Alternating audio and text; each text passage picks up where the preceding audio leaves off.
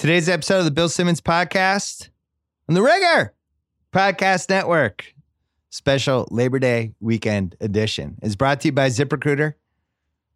Guess what? ZipRecruiter's technology and tools make hiring more efficient and more effective, like this podcast where we're going to dance through football, A Star is Born, and divorce. Those are the three topics today. It's efficient, much like ZipRecruiter. Their powerful technology scans thousands of resumes to find people with the right experience for your job. 80% of employers who post on ZipRecruiter get a quality candidate through the site in just one day. And my listeners can try it for free. All you have to do is go to ZipRecruiter.com/BS. We're also brought to you by SeatGeek. It is SeatGeek season right now. The best app for buying and selling tickets to sporting events, concerts, and more. And we have a lot of sports coming up. College football, pro football, NBA is on the horizon. Major League Baseball, MLS. Oh, my God. For $20 off your first SeatGeek purchase, use promo code BS. Download the SeatGeek app or go right to SeatGeek.com. We're also brought to you by the Dave Chang Show. That is a podcast on the Ringer Podcast Network. I went on there this week, and it was with our friend David Cho, the street artist, who I've gotten to know over the last year. Chang's been friends with for a long, long time. He's a complicated man. It was the most intense podcast I've ever been a part of. It went on for over 2 hours. Two of the three people cried during the podcast. I can't even describe it. Cho is one of a kind.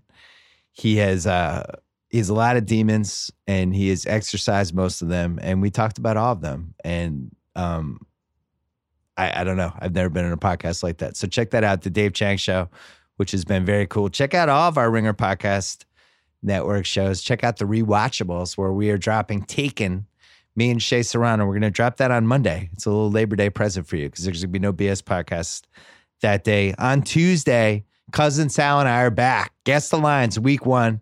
If you missed it, we did over-unders for the AFC on my podcast and on Against All Odds on his podcast on Wednesday. Check that out. And don't forget to check out Ryan Rossillo's new podcast, Dual Threat. I made an appearance on that one too, along with Todd McShay. That launched this week. That's going to be dropping on Tuesday nights during the extended football season all the way through the beginning of January. Really good feedback for the first one. Keep the feedback coming. And coming up, we have, I'm excited for this one. Football with Robert Mays, talking to Stars Born with Amanda Dobbins, and then the Disso Queen herself, celebrity divorce lawyer, Laura Wasser. This is a really fascinating interview we did a couple weeks ago. All that's coming up first. Pearl Jam.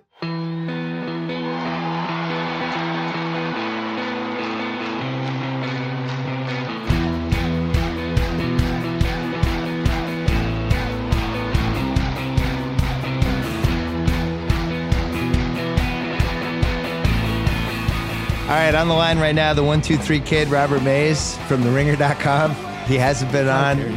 He hasn't been on really all summer. I don't know what you're doing this summer. You just disappear. You're in Chicago. Chicago during the summertime is one of the happiest places on the planet. How are you, Mays? You must be in a good mood. Football's starting. You doing good? It took you 17 seconds to mention that I don't live in Los Angeles as we started this podcast. It's pretty good. You almost set a new record every time we talk. It's impressive. Well, you left me. You were like the Carl Lewis of bringing that up. I'm really amazed. You left me. You left. You went back to the Midwest. You left your mentor, Bill Simmons. You left him behind. That's all right. We still stay in touch every once in a while. It's great. Doing Somehow, good stuff. I think you're going to get by. I don't know. It'll be fine. What are you most excited about with football now? Less than a week away. What are you most excited about? I just feel like there's so many offenses that are going to be a blast to watch. I mean, you look at so many teams around the league and just the level of quarterback play. I mean, consider the really good guys. I mean, we know Rodgers and Brady and whatever. Getting Rodgers back is so great. You know, the Saints are going to be high flying again. And then just that second tier of guys. You know, if Wentz gets back healthy, if we get Watson for an entire season and he's even part of what he was a year ago, what Mahomes can be in Kansas City. There are just so many guys where it's just like, God, there are going to be a lot of points in the NFL this year. And it just feels like that's not a place we've been recently. You know, we spend the first month usually complaining about how bad the quality is. And this time, it just seems like we're going to have some decent offensive football from the get-go. And there are a lot of teams that I just cannot wait to watch every Sunday. You're contractually obligated by by the new Ringer bylaws. You didn't mention Savior Sam Darnold. You've listed off or Jimmy Garoppolo, which or Jimmy G. You missed opportunities there for me. Yeah. Hey, I'll throw both of them in there. We have a new rule at the Ringer. If you list more than 7 quarterbacks in any sentence on a podcast or in a column, you have to mention Savior Sam Darnold because he's the savior. It's the only thing Sean cares about. Well, we have a couple Jets fans on staff, and they've kind of taken over our NFL slack. Last year, the Eagles fans took it over, and now it's the Jets fans. And this Sam Darnold thing, it is like watching your buddy who has never had a girlfriend in his entire life all of a sudden getting laid by a supermodel and just in disbelief the entire time that his life has turned the way it has. That's how it's starting to feel with these Jets fans. What's the preseason version of a supermodel, though? It feels like we have to knock that down a peg because a supermodel would be like if he were winning week 8 games against New England. He's not, though. I mean, this is not what's happening. I think he's going to be good. I've been very impressed, but I also think we have to take it back like 2 steps, all things considered. When the real games start, I'll get very excited. Yeah. So I'm with you. I think the new wave of quarterbacks combined with the fact that the old wave of quarterbacks just doesn't seem to be declining. We have all the same guys we've had this whole decade, Brady and Breeze and Rodgers and Phil Rivers and Big Ben, and these guys are all still kicking, but now you have the class underneath them that are, that Alex Smith kind of era. And now you have all these new young guys. And I do think that's the best part of the season. The worst part of the season is all this new rule stuff. And I've been very careful about not reading too much, not overreacting, not getting all fired up, not losing my mind about it. But it really does feel like we're hitting this crossroads of how do you play football? Are we there yet, or are we 2 seasons away? I don't think we're quite there yet. I feel like people may have overreacted a tiny bit from the first couple weeks of the preseason. As I watched those games last week, I mentioned this on our show, there was a hit that Vontae Davis made in a game that was pretty bang, and it was violent, and they didn't throw a flag. And that's the type of hit in the week 1 of the preseason they absolutely would have penalized. So I think that they're kind of understanding how to call it now. I just don't feel like it's going to be a huge, devastating problem the way it seemed early on. Guys have been able to adjust to the rules they've put in before, and I think we're going to be in the same boat here. People are going to overreact to it at the beginning, and then they're going to understand that there's a way to play the game in the margins, and it's going to be fine. Well, we know we're going to overreact to however Philly Atlanta plays out on Thursday night. The Thursday night game, exactly. The Thursday night game is notorious now for you see the Super Bowl rings, and then just the parade of takes right afterwards as people try to figure out what it meant for the big picture of the season and overreacting to the team that lost and overreacting to the game being ugly. And we just go nuts. And then by Sunday, there's 12 more games and we completely forget about the Thursday game. So I'm not going to do that this year. I'm just going to enjoy the game and be happy about it. I really have to make a conscious effort, even like 3 or 4 weeks into the season, to just say, do not react to what's happening. Do not react to what is going on right now. Remember when the Saints were just absolutely garbage for 2 weeks at the beginning of the season? Yeah. I mean, there are just so many things that happen in those first 2 to 3 weeks that have no bearing on what goes on for the next several months. And it just requires some self-control that I don't always have because the season is so short and we've waited so long for it to start. And we have a week between each game that each time there's a result, we just want to have it be such a tell-all about what's going on, but that's just not how football works. And as I've covered the league more and more, it's not become any easier, but I've realized that it's more important. I guess that's what I would say.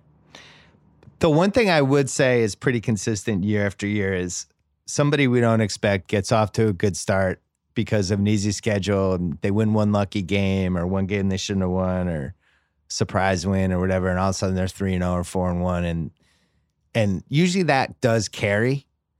I would say maybe 4 out of every 5 times you will see like that just feels like we saw it last year with the Rams. It just at some point it became pretty clear the Rams were going to be good. Who do you think that team is? Example. Who do you think that team is this year? That's a good question. I was listening to you and Cousin Sal earlier today. I don't know the schedules inside and out solely because when I do my power rankings each year, it's more based on the quality of the roster and how good I think the team is, not necessarily where they'll finish. Yeah. But it just seems like I don't know. I mean, the teams that could take a really big jump just overall in quality because of the new coaches or whatever. I mean, I feel like the Bears have a chance to be better than we thought at the beginning just because they were so bad last season. If I'm trying to find a parallel with last year's Rams. Yeah. But I don't know who the hot team is just based on schedule alone. You guys, you've done those over-unders. Who has the easiest schedule coming out? There was a couple. I think it really depends on the division. So you look at a team like the Jets and they have 4 games against the Dolphins and the Bills, and they're playing a last place schedule and that whole thing. And maybe there's a roadmap for them. I think, what was it? The Chicago seems to be the consensus sleeper for a team that parallels the Rams in a lot of different ways from last year. But the fact that they're a consensus makes me not a consensus, but that they're getting a lot of buzz for that. Usually that's not how this works. It's really usually a team that nobody sees coming. Like even the Browns are getting sleeper buzz. And that, by the way, that's absurd. But even that, they're getting buzz. So it's got to be somebody we don't see coming. So maybe flip it around the other way. Which 5 teams do you feel the worst about? Buffalo, I think, is probably my worst team. Just because I think that the infrastructure there is such garbage. I mean, that offensive depth chart around Josh Allen, whoever plays quarterback, it's ugly, man. There's nothing to like about that. And it's kind of makes me worried about Josh Allen's development this year. I don't think he's very good, period, but he's shown some flashes in the preseason. I just don't think he'll have any help. Yeah. That receiving core is just barren. The line is maybe the worst in the NFL outside of Houston. So that team is just really hard to get excited about. Their secondary is fun. I like Jordan Poyer. I like Micah Hyde. I like Tre'Davious White. They take the ball away. That's a really good group. But outside of that, that team is not good anywhere else. Staying in the AFC East, I am not excited about Miami. I mean, you look at what happened with the Dolphins. They probably lost over the last couple off seasons their best players. And they were 6-10 last year. However you feel about Ndamukong Suh and Jarvis Landry, and I do think that Jarvis Landry is limited, and I do think Ndamukong Suh is overpaid, whatever. That was a 6-10 team that arguably lost their most talented guy on each side of the ball. Why will they be better? What did they do this offseason to say, oh, yeah, that's definitely going to be a better team than 6-10 in 2018? I think they're going to take a step back, if anything. So those two I'm extremely worried about. I just did these. I don't know why they're not on the top of my head. I'm not as down on the Browns as you are. I think that my hesitance there is 100% about the coaching staff. Yeah. I just feel like this is going to be one of the years where we watch that team and you see guys like Joku pop and maybe Peppers playing closer to the line is better. Garrett turns into kind of a star. They've got some solid middle of the defense players that were really good last year too at linebacker and on the interior. It's like, man, they have some decent players. I just wish this was a real coaching staff. It's going to take me like 3 weeks before that just becomes the thing that annoys me most about this NFL season. So like you said with Cousin Sal, I think that the Colts are definitely a wild card. I mean, if in terms of overall roster quality, they're definitely near the bottom. But if Luck is healthy, then I think that he might be able to pick them up a little bit. The other team that's not far away from that I think could 100% have the year from hell is Seattle. If Russell Wilson misses 3 or 4 games, if this is the year where he gets dinged up a little bit, that guy has been able to avoid serious injury in a way that makes absolutely zero sense when you consider the pounding he takes. And if he misses time, we're going to see just how bad that roster is because outside of him, it's right there near the bottom of the league.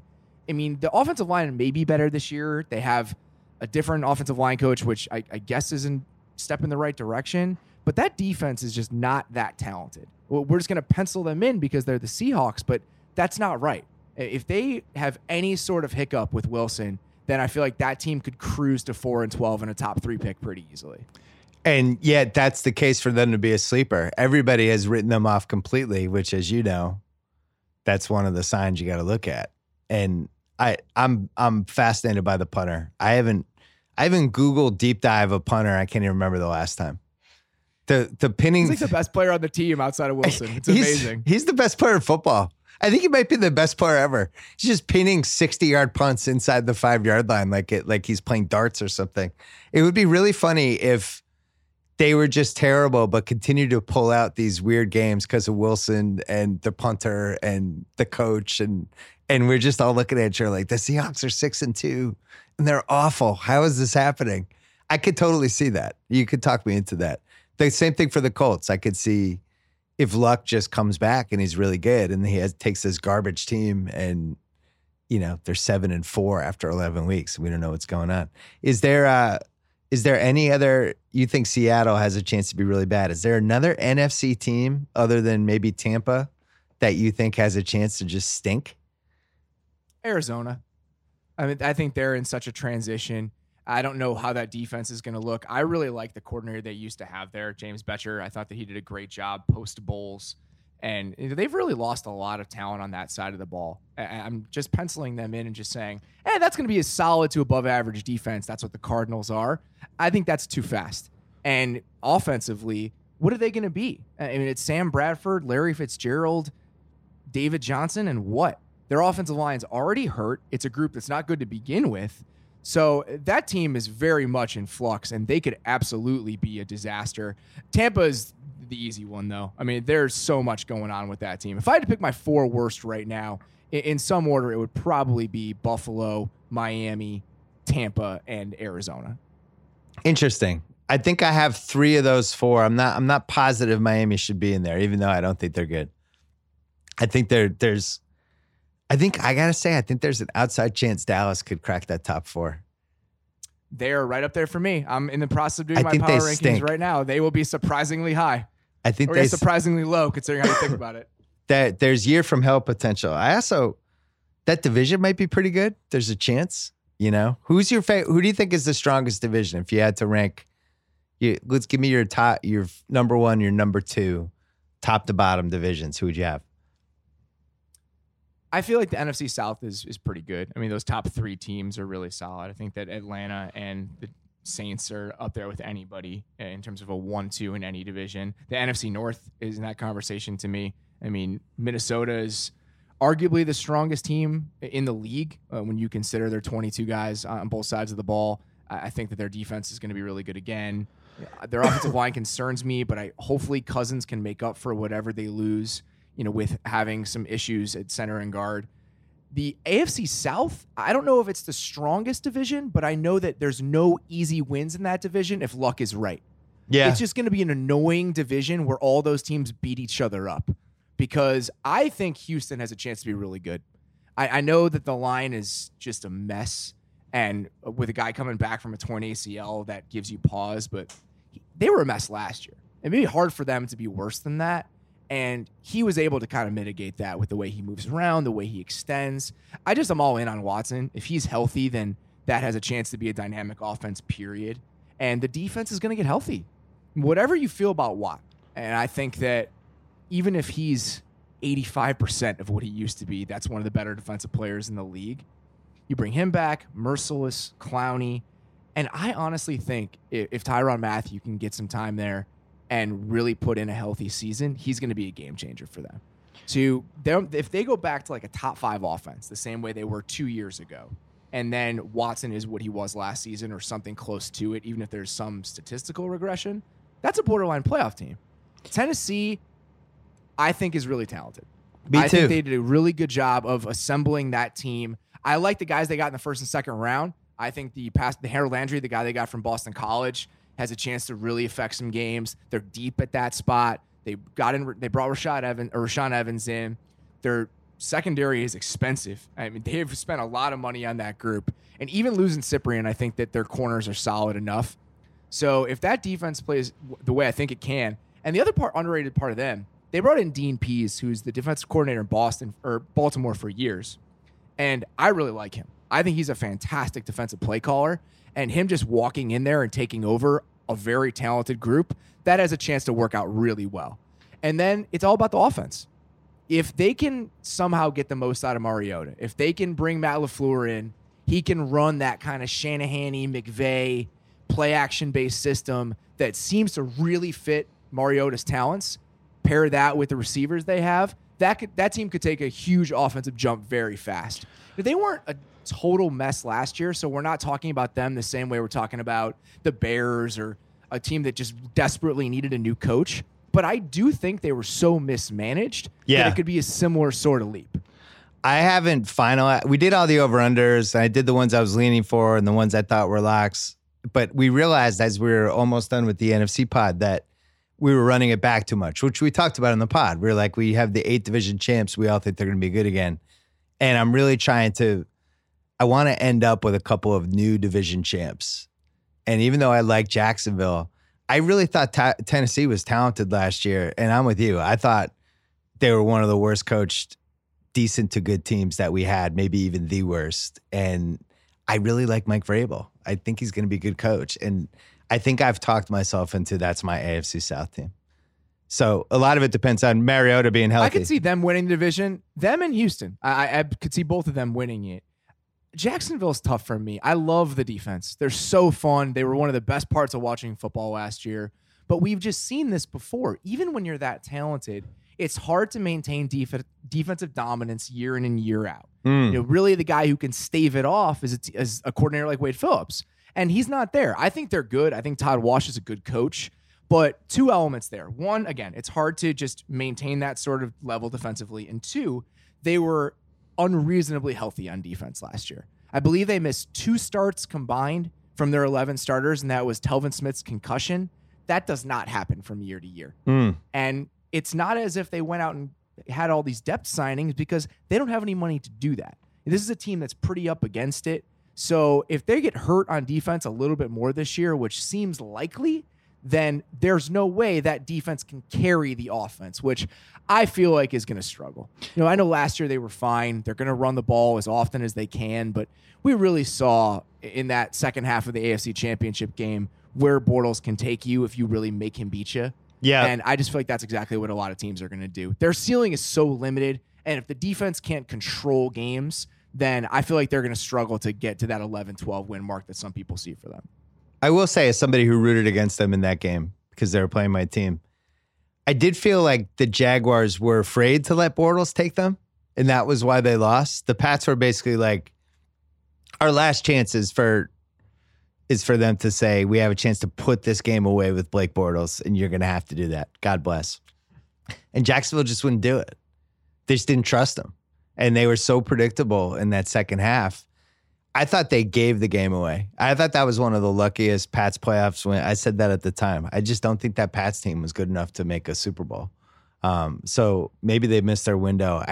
The Marquise Lee thing, it's not like he's Antonio Brown either, but the fact that he was important to them kind of tells you where they were from a weapon standpoint. It's going to be tough for them to score. Hold on, we got to take a break.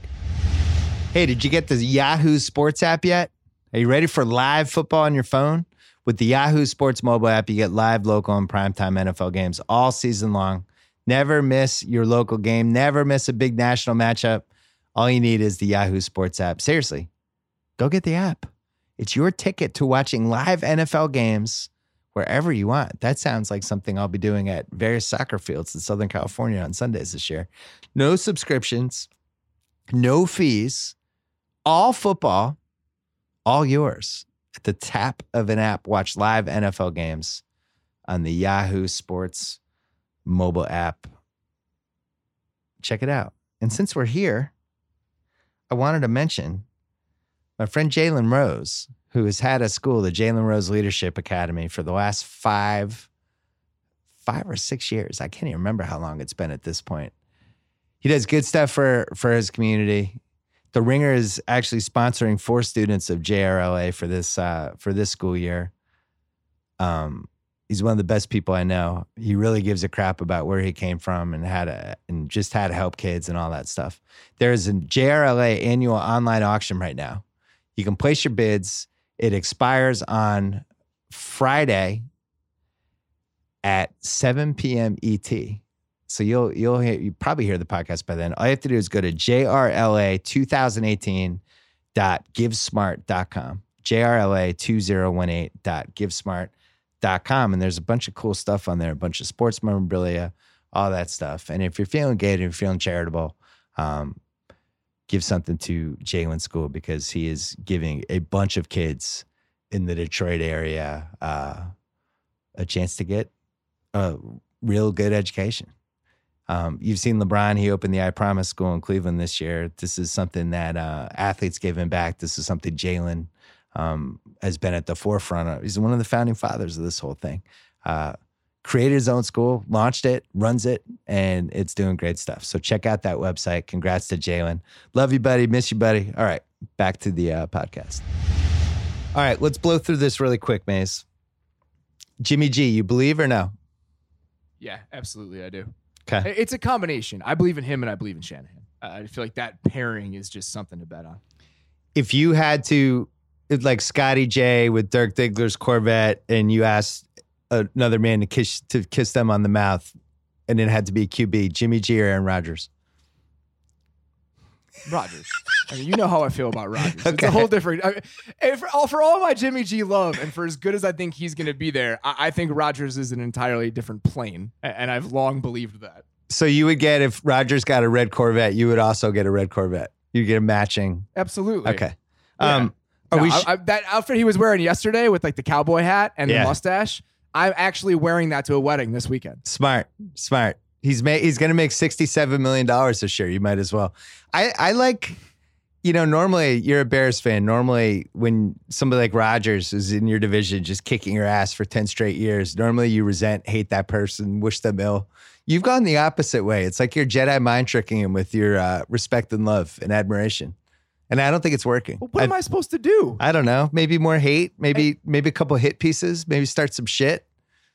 Yeah, there's no way I could do that in good faith. I mean, he's swayed me. I mean, the guy is undeniable. It would be just completely.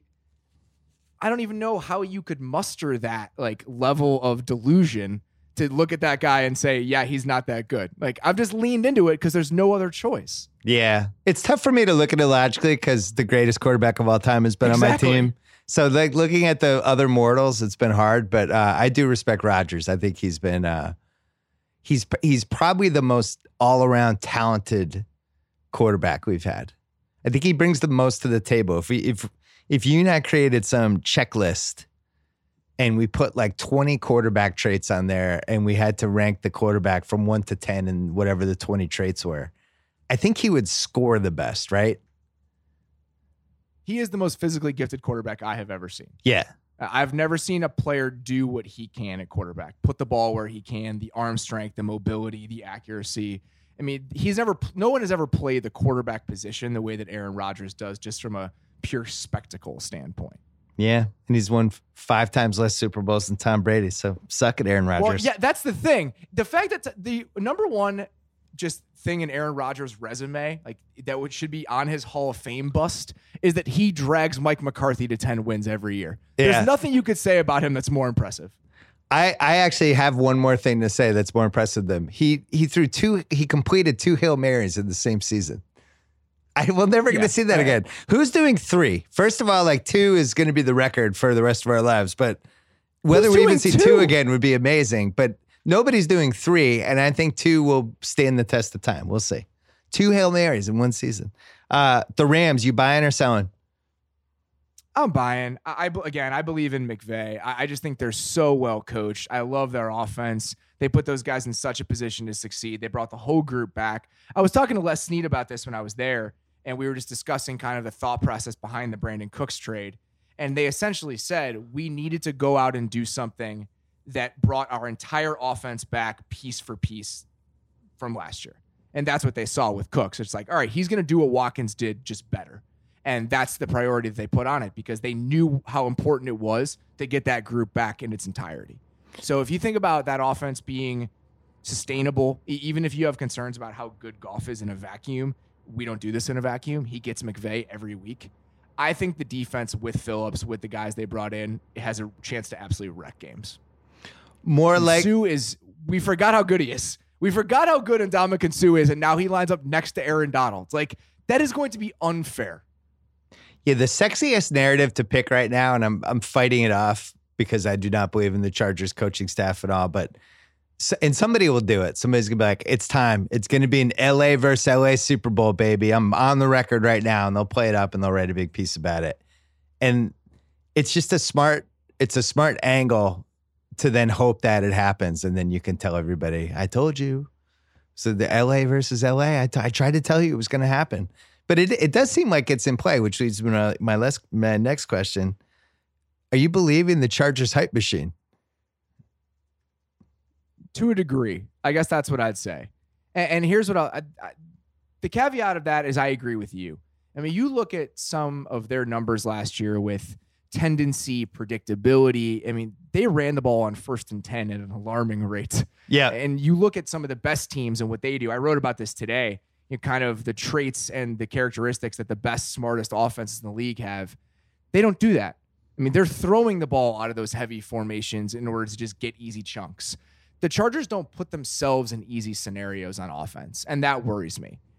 But I do think their talent is such that they can overcome it at pretty much every turn. I mean, I looked at last year and I said before the year, I thought the Eagles had the best roster in the NFL top to bottom. Just overall talent, I thought they were number one. And I think right now the Chargers are in that conversation. Wow. There are so few parts of that roster where you sit there and say, they're just not good there. And even with the injuries, because you lose Jason Verrett, but their corners are already good. They didn't play with Jason Verrett last year. Yeah. If Bosa's healthy, you have Bosa and Ingram. I think that the linebackers are fine. Getting Derwin James and just dropping a buzzsaw into that defense is huge. They have the deepest group of receivers in the league. Melvin Gordon is pretty darn good. I think their line has a chance to be a lot better with getting Forrest Lamp back, bringing Pouncey in.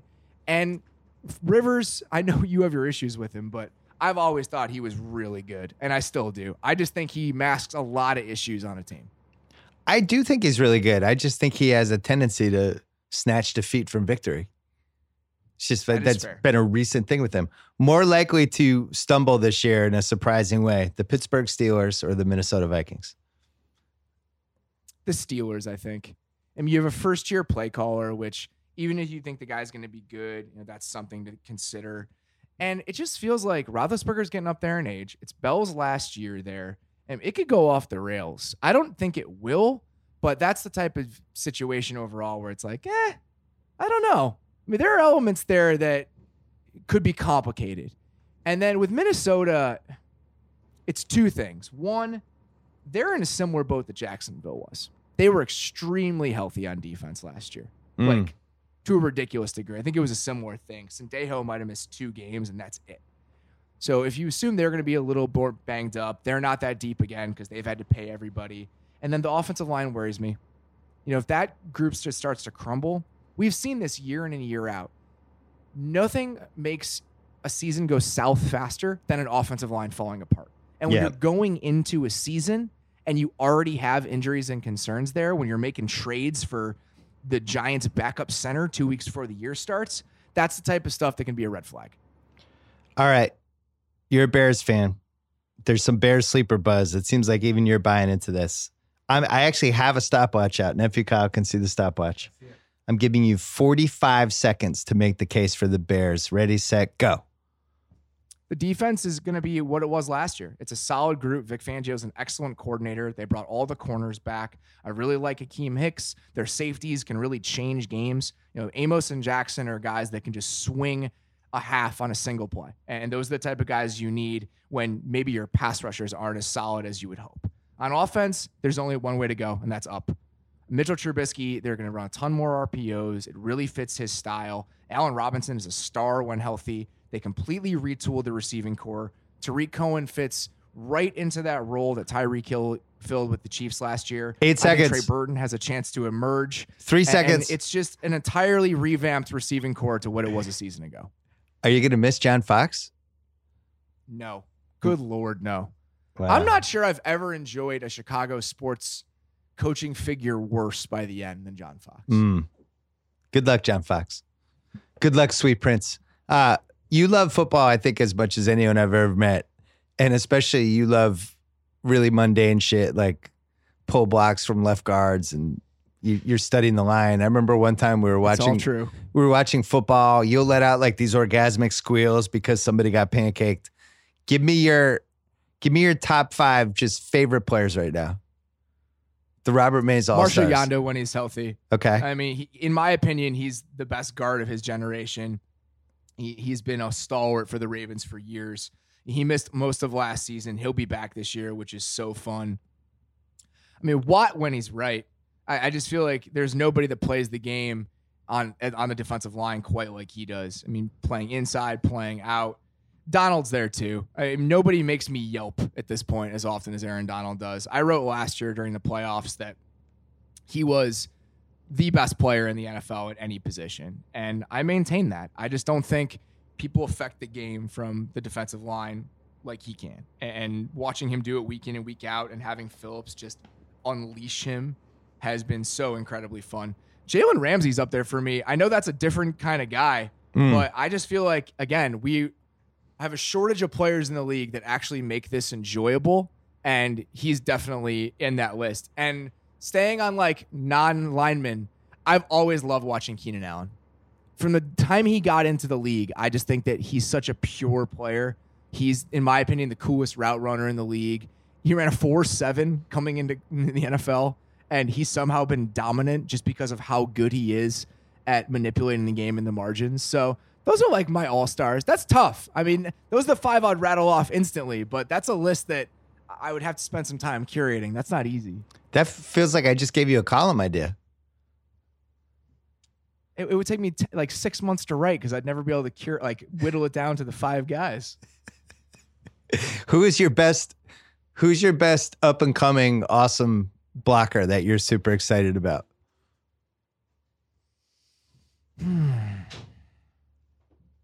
That's a really good question. I don't know. You put me on the spot. I'm not. There's no new guy. There's no new 330 pounder that you love the way he's pulling out. Oh, Quentin Nelson. Okay. Oh, Quentin Nelson. I'm sorry. Yes. That should have been easy. Oh my God. The guy the Colts drafted in the top 10. Yeah. I mean, the guy from Notre Dame. I cannot wait to watch him every week. Okay. That dude is going to ruin people. Yeah. He's number 1 by far. All right. You're going to be on the Ringer NFL show Sunday nights, right after the Sunday night game, you and Kevin Clark. And then once again, what's the other one? Thursday mornings? Thursday morning, and then we'll put it out a little bit later in the day on Thursday. Wow. You're doing great, Mace. Thanks, buddy. By the way, pizza day, and we did have the Chicago pizza piece, so we're looking out for you, even though you don't live here. I know. Nibs wrote about Giardinera, and that night I actually ordered pizza with Giardinera on it. I couldn't restrain myself. That's how good of a job she did. I do think we raised the pizza spending, whatever the normal Tuesday would have been. I think we must have raised it by 12% because it was hard to read those articles and then not want pizza. Every single Ringer staffer I talked to ordered pizza that day or the next day. Yeah, in New York, they ordered it the next day. It's just really hard to read about pizza like that and then not want to have pizza. Mace, it's not fair. Thanks for coming on, buddy. Talk to you soon. Thanks, bud. See ya.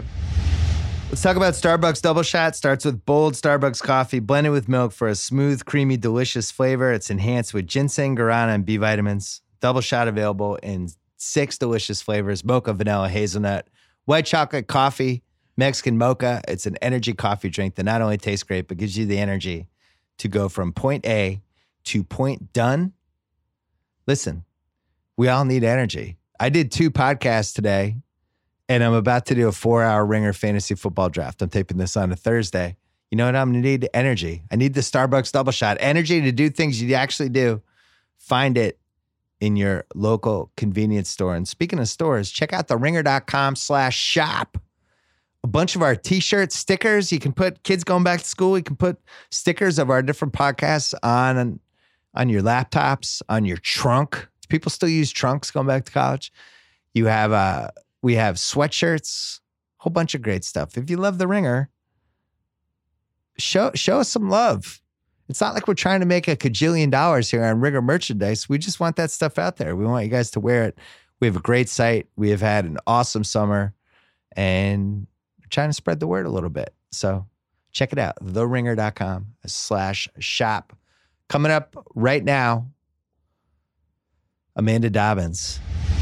All right, Amanda Dobbins from The Ringer is here. Hi, Bill. She runs culture for us. I do. Every once in a while, we get excited at The Ringer, and you can feel it building early in the Slack. You know something's going on. Mm-hmm. This happened with The Star Is Born. Yes. It went from parody and disbelief to, oh my God, I can't believe this is happening, to a little curiosity, to all of a sudden something shifted and now it's our most anticipated movie of the year. We don't know what's going to happen. It might be a train wreck. It might be fantastic. I can't remember a movie like this. Yeah, that's true. I think it's certainly the most anticipated movie of the fall for us. It's important to note that anticipation still does contain skepticism, curiosity, irony, fascination, humor. There is so much going on here, and it's only August. We have like a full month before the movie is actually released. I don't know if all of this was intentional on a promotional standpoint, but it's been brilliant. Lady Gaga, no makeup. Bradley Cooper with the hair that we don't know, hair extensions, right? I honestly have no idea what to make of that hair situation, because once it's combed back like that, I don't know. It could be like a long plug comb over. I don't know. Who knows? Might be a wig. It's great. The little morsels we've been able to hear about how Bradley Cooper studied Eddie Vedder, spent time with Eddie Vedder, and modeled his character after Eddie Vedder. That should have been its own documentary that should have accompanied the movie, Bradley Cooper and Eddie Vedder hanging out. I think it still could be. That's the other thing to keep in mind is like we're on day 2 of their official press release tour. Yeah. And it doesn't come out until early October. So, and by all accounts, they're going for it. They clearly both won Oscars. I think you may well get your documentary. You honestly could get a documentary series. Bradley Cooper, I was going to go look it up online, but I can recite it almost from memory at this point. Can't wait. He did this really fascinating interview. We talked about it a little bit when we did the rewatchables with the Wedding Crashers. But did this thing about how he always knew he wanted to direct. Yes. And he talked to Clint. He called Clint, meaning Clint Eastwood, one of the great actors of all time. Right. When Clint and him did Sniper. Yeah, of course. Not American Sniper, Sniper. It's shortened now because it's been in part of their life. Talked to Clint, asked when it's time to direct, and Clint had done Play Misty for me in like 1971. He was like 43. So Cooper filed that one away, and he's like, Clint was 43 when he directed. That's when I'll direct. Yeah. And it was both incredibly arrogant, but I like the confidence. The familiarity. Him and Clint just in the same sentence now, apparently. Yeah. But maybe they should be. We'll see. I don't know. I think we don't know yet, which is the really clear thing, because it seems like the trailer. What are your feelings about the trailer? So I have a lot of feelings. Yeah. Let's go backwards. Okay. Let's hold this current A Star Is Born and go all the way back. Oh, boy. My parents both like Streisand. Okay. I loved Streisand as a kid. I'm so glad we're going to talk about this. Yeah. So What's Up, Doc? Yeah. The Way We Were. A classic. What was the other one they did? Funny Girl. Well. Funny Girl. I wasn't Funny Girl. I was too young. The What's Up, Doc was my first favorite movie, which I don't know if I've ever confessed on my pod. I made my mom take me to it like 4 different times. I just loved it. And I liked the cars, and we had a car, like one of the cars in there. So we loved Streisand. And so that movie came out in like 76. It's like right when I'm old enough to start remembering stuff. And I remember feeling like this was this huge movie. I had no idea Chris Christopherson really wasn't that famous. The movie kind of made him famous. But it was during this time when they really were able to push stuff out with this whole mechanism, People Magazine and Rolling Stone, and you could do it with Saturday Night Fever and Rocky and all these different movies. And this felt like a huge movie. And I remember thinking at the time, I think I saw it in the theater, which is kind of weird because it's a little racy, but it's been on recently, which is why I bring this up. It's on Netflix. I watched it this week. So I watched it a week ago. It was on like one of the HD movie channels I get on Comcast. It's both really good and it's one of the worst movies of all time. And there's kind of both at the same time. I had to turn it off. You couldn't stand it. I was like, this is a disaster. I think that I had seen at least clips of it before, but I had not watched it as an adult. And a couple things that I should clarify. Really, really showy singing makes me physically uncomfortable, which we'll come back to with Lady Gaga. Yeah, she has some heat checks. Right. So Babs has some heat checks. Yeah, especially like that scene when she's playing this song for him for the first time and it doesn't have words. And it's just honestly 4 minutes uncut of Barbra Streisand strumming and like humming soulfully. That was hard for me to sit through. And that's a personal preference as much as a comment on the movie. I thought that stuff was hilarious. I think I enjoyed it because like some of it was so bad, and she produced it herself. She's the most powerful woman in Hollywood when she makes that movie. Right. She marries a hairdresser, John Peters, who becomes this huge studio executive, and they basically make this movie, and nobody in her life is going, don't do that. You should probably take that out. Right. This doesn't need to be your cabaret show for an hour and a half. And the movie has this song that becomes like one of the biggest songs of 1976 that's somehow not in the movie. She sings like 9 songs.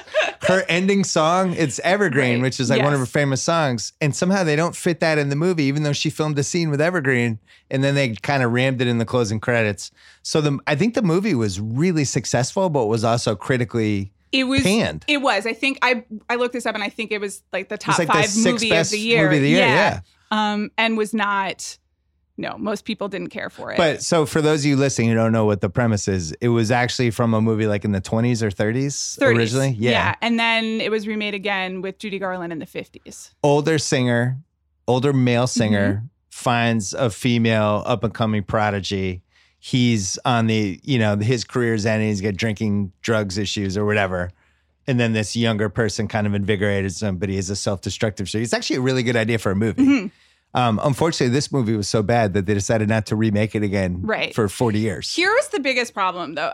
I turned it off at some point because it was not to my taste, and I felt like I got the sense of it. But I watched about an hour and a half, and while being both astonished at how much I did not like it, it was just also so abundantly clear to me why Bradley Cooper and Lady Gaga were like, yeah, we need to remake this movie. We can do this. Yeah. And we can do a better version of this. And also, I felt like that movie kind of is the best argument for the new A Star Is Born is going to be a disaster. That's what I'm concerned about. Because if they fall into the same traps of Lady Gaga really being like, this is my moment and I need to be a movie star and sing 12 songs, and Bradley Cooper being like, this is my moment as a director. If it's all egomania, then I think maybe that'll be good. It could. Maybe that'll be good for the movie. I like when celebrities aren't self-aware, because celebrities are so self-aware now that they're almost too self-aware. And here's a rare case of 2 non-self-aware celebrities who are really convinced this is going to be a massive blockbuster. I totally think might be right. It's true. And I think there's a chance that it could, honestly, they could just pull it off and they could make this totally unself-aware, but really earnest and exciting movie, and it could like actually work. I think the first 2 minutes of the trailer make it look like that, and I'm like, oh awesome. My god, it's gonna be incredible. Until you get to the point where Lady Gaga is just and suddenly it's a Lady Gaga movie instead of them living in this world. Well, no makeup with her though, which was the big. Oh, man, almost this like when amazing. Kiss took their makeup off. Did you read the LA Times piece today? There was a piece, it was kind of the first Lady Gaga profile, and it starts with an anecdote where Lady Gaga showed up to her audition for A Star Is Born, and Bradley Cooper was holding a makeup remover wipe in his hand and just hands it to her and says, take it off. And then she has to wipe her face clean of all her makeup. And he made her do that in the audition. Wow, he is having a heat check. It's wild. This is amazing. God bless him, man. Ever since he was doing Sniper with Clint. I know. He's really ready. Where are you on his love it. skin in the trailer? I think he looks pretty good.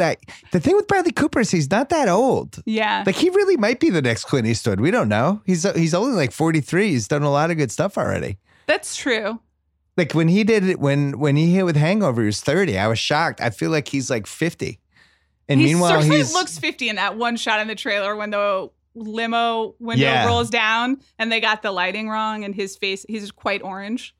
Right. Yeah. Well, the thing is though, Christopherson was such good casting in that movie because he was really like that. He was falling apart in real life too, and was drunk in all the scenes, and he was really a mess.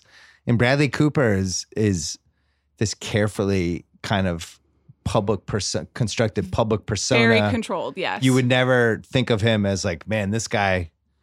You know, it's almost like it should be like Johnny Depp. It couldn't be Johnny Depp anymore, but somebody who their personal life should bleed into the movie, and Bradley Cooper's the opposite. Right. He does have a little bit of, he's very controlled, and there's something under the surface that I think lends to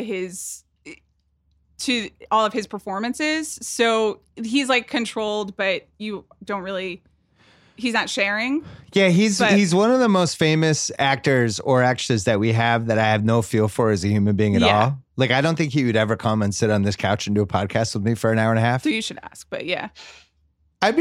He's invited. Yeah. Bradley, come on. It'd be great. Do it. I'd love to talk to you. Yeah. But I will say this, I think his singing in the trailer is pretty good. Yeah. Am I supposed to think that? I think it is. The thing is, it's not far-fetched because when you think about all the people who act for a living, Yeah. a lot of them probably did theater in high school and Right. have skills. Yeah. So yeah, it is always shocking when somebody who doesn't normally sings well, but it also isn't completely illogical. I was more stunned that Lady Gaga is actually like attractive. Yeah. I thought she had all that shit in her hair and like the crazy outfits is usually stuff you do when you don't want people to see your face. Right. And But she's really pretty, I thought. I agree with you. And I think she's already been talking about and has talked about the idea that was why she was doing it. She was insecure about the way that she looked. And she also, frankly, there are a lot of unkind people in the music industry who told her, we like the way you sound. We don't like the way you look. You got to hide your... So, yeah. And so she's talked about that all of the performance images were a response to that. Don't you feel like that's the biggest asset this movie has? It's like, we have no history of this version of Lady Gaga. Yes. It's almost like an entirely new human being. And if you do a movie like this, you can't do it where it's like Bradley Cooper. I'm trying to think of a massively famous actress. Who's in their like 30s. Even if it was Bradley Cooper and Jennifer Lawrence. Yeah. I was like, I have too much history with Jennifer Lawrence. No, now I I agree. feel like it's Jennifer Lawrence playing a singer. Right. Whereas Lady Gaga, I feel like this is like this new human being I've never seen. I completely agree. And I think for me, one of the biggest dangers of the movie based on the trailer is that if Lady Gaga becomes too much a part of it, I'm going to associate, a fame monster with this movie. And you want a completely new person. But so it's still singing like Lady Gaga. I don't know how you get around that. This is a rare movie that is not a comic book movie. Right. It's not a thriller based on some book. It's not some sort of Oscar drama that you have to see because you Right. want to know what happened in the Oscars. It's not a phenomenon like Get Out. It's not a horror movie. It's in like an old school organic movie that doesn't really happen anymore, that has big stars in it, being stars, True. and a big budget. And there's actual anticipation for it. It's kind of like in a weird way, a unicorn. I agree. And I think that's It's part going of to the- make money. It's that's going to part do of the well. Yes, totally. And the part of the reason we're so excited for it is because we don't have movie stars anymore, or we don't get them regularly. And it's their faces. It's none of the makeup like we were just talking about. It is funny. It still is. Do we count it as a sequel? It's a remake. I guess it's a remake. It's a remake. So It's a reimagination. even it's funny that even a remake feels so new just because it's been 30 years. If he pulls this off, I think this is crazy, but you could make the case he's the biggest male actor star in the world. Probably. Because now you go look, he was in one of the biggest comedies ever. Mm-hmm. American Sniper is one of the biggest, most successful pure action movies ever, and he won the Certainly. Oscar for it. Yeah. He's done a whole bunch of other dramatic stuff and has his chops there. And now he will have starred and directed in a super successful movie. I'm assuming it's critically reviewed well and assuming it does Right. well. It's like Leo DiCaprio, who I think is probably in the driver's seat now for that conversation. Probably among that generation. Has or not like directed. 40s. Yeah. Has not done comedies. Does not have kind of the body of work. He's done mostly like dramas and really cool inventive stuff and action Right. stuff, but not like that. I'm not saying Bradley Cooper is the biggest star in the world, but he'd at least be in like the discussion, which is also hard to believe. Sure. I guess the question is, after this, do you think of him as a movie star or a director? Because the other interesting thing about this movie is that I think it's really going to be about Lady Gaga. And the story is, without spoiling anything, sorry, it is about Lady Gaga. And it's about Yeah, her kind of- rise. her rise and his decline as a star. But and then he has paired to with be the good in it, narrative though. He has Both to, of them have to he be totally awesome has to in be it. good in it. But I think if he comes out of this as a success, I feel like it's likelier that he will get directing accolades than actor Like the Ben Affleck accolades. Argo syndrome. Exactly. It Yeah. seems like a real Affleck That's a Argo win for to him, me. though. Totally. It's- Well, he seems yeah. like he's in the phase now where he's in the mountains somewhere and like, or on the hills in like Pacific Palisades or in Hollywood Hills, and he's inviting friends over to screen the movie. Like I want like an ego out of control Bradley Cooper. I think you have it. Having a small screening tonight. I'm going to show the movie again, and he's watching it for the 480th time and gauging like Ben Affleck's reaction. Everybody has like a cam on their face for 2 hours for all reactions. Yeah, no, I think and that's happening. people show up, and the crew is like Steph Curry. Yeah. Ben Affleck, Oh, boy. David Lynch. It's just all these fucking weird people that he invited. I really want him to go a little haywire. I think that's he's good going for us. to. That's good for the Ringer. It's really good for us. Part of part of the reason we're so excited is that it's August. It's late August. The movie's not coming out until October, and they're already telling the stories about the makeup wipes and the all of the preparation that they did for the movie. They're so in, and there's a full month of this left. So that might have peaked too early. I don't think so. I just think there's going to be maybe not, even we're more doing of a it. random podcast about it right now in August. I think it's just going to keep going. So like who this. sees this movie? You and Zach Barron, your husband. Yes. The GQ's talented writer, Zach Barron. Yes. You definitely see this movie on a date? This is like Friday night dinner and A Star is Born? Oh my God. Wow. We sound so old and sad when you put it that way. Yeah, I think so. I know my wife's going to make me go. I know my daughter is going to want to go. 100%. Yeah, because I think the Lady Gaga. I think this movie's going to make a lot of money. I think it checks all of these different boxes for people who don't really go to the movies that much anymore, but will go for this one. I think that's very true. Because you'll get Lady Gaga fans, you'll get... Yeah, you have the whole Lady Gaga army. Right. Like that is not a lot small of people, group. And that's her dedicated fan base. Then there are a lot of people who just kind of, Lady Gaga, I liked her music 5 years ago, and it seems like this would be a movie that I would like to go see. And I do think you're right. People are actually looking for movies that they would like to go see for a reason to go to the theater. Do women see this movie together like in groups of 4?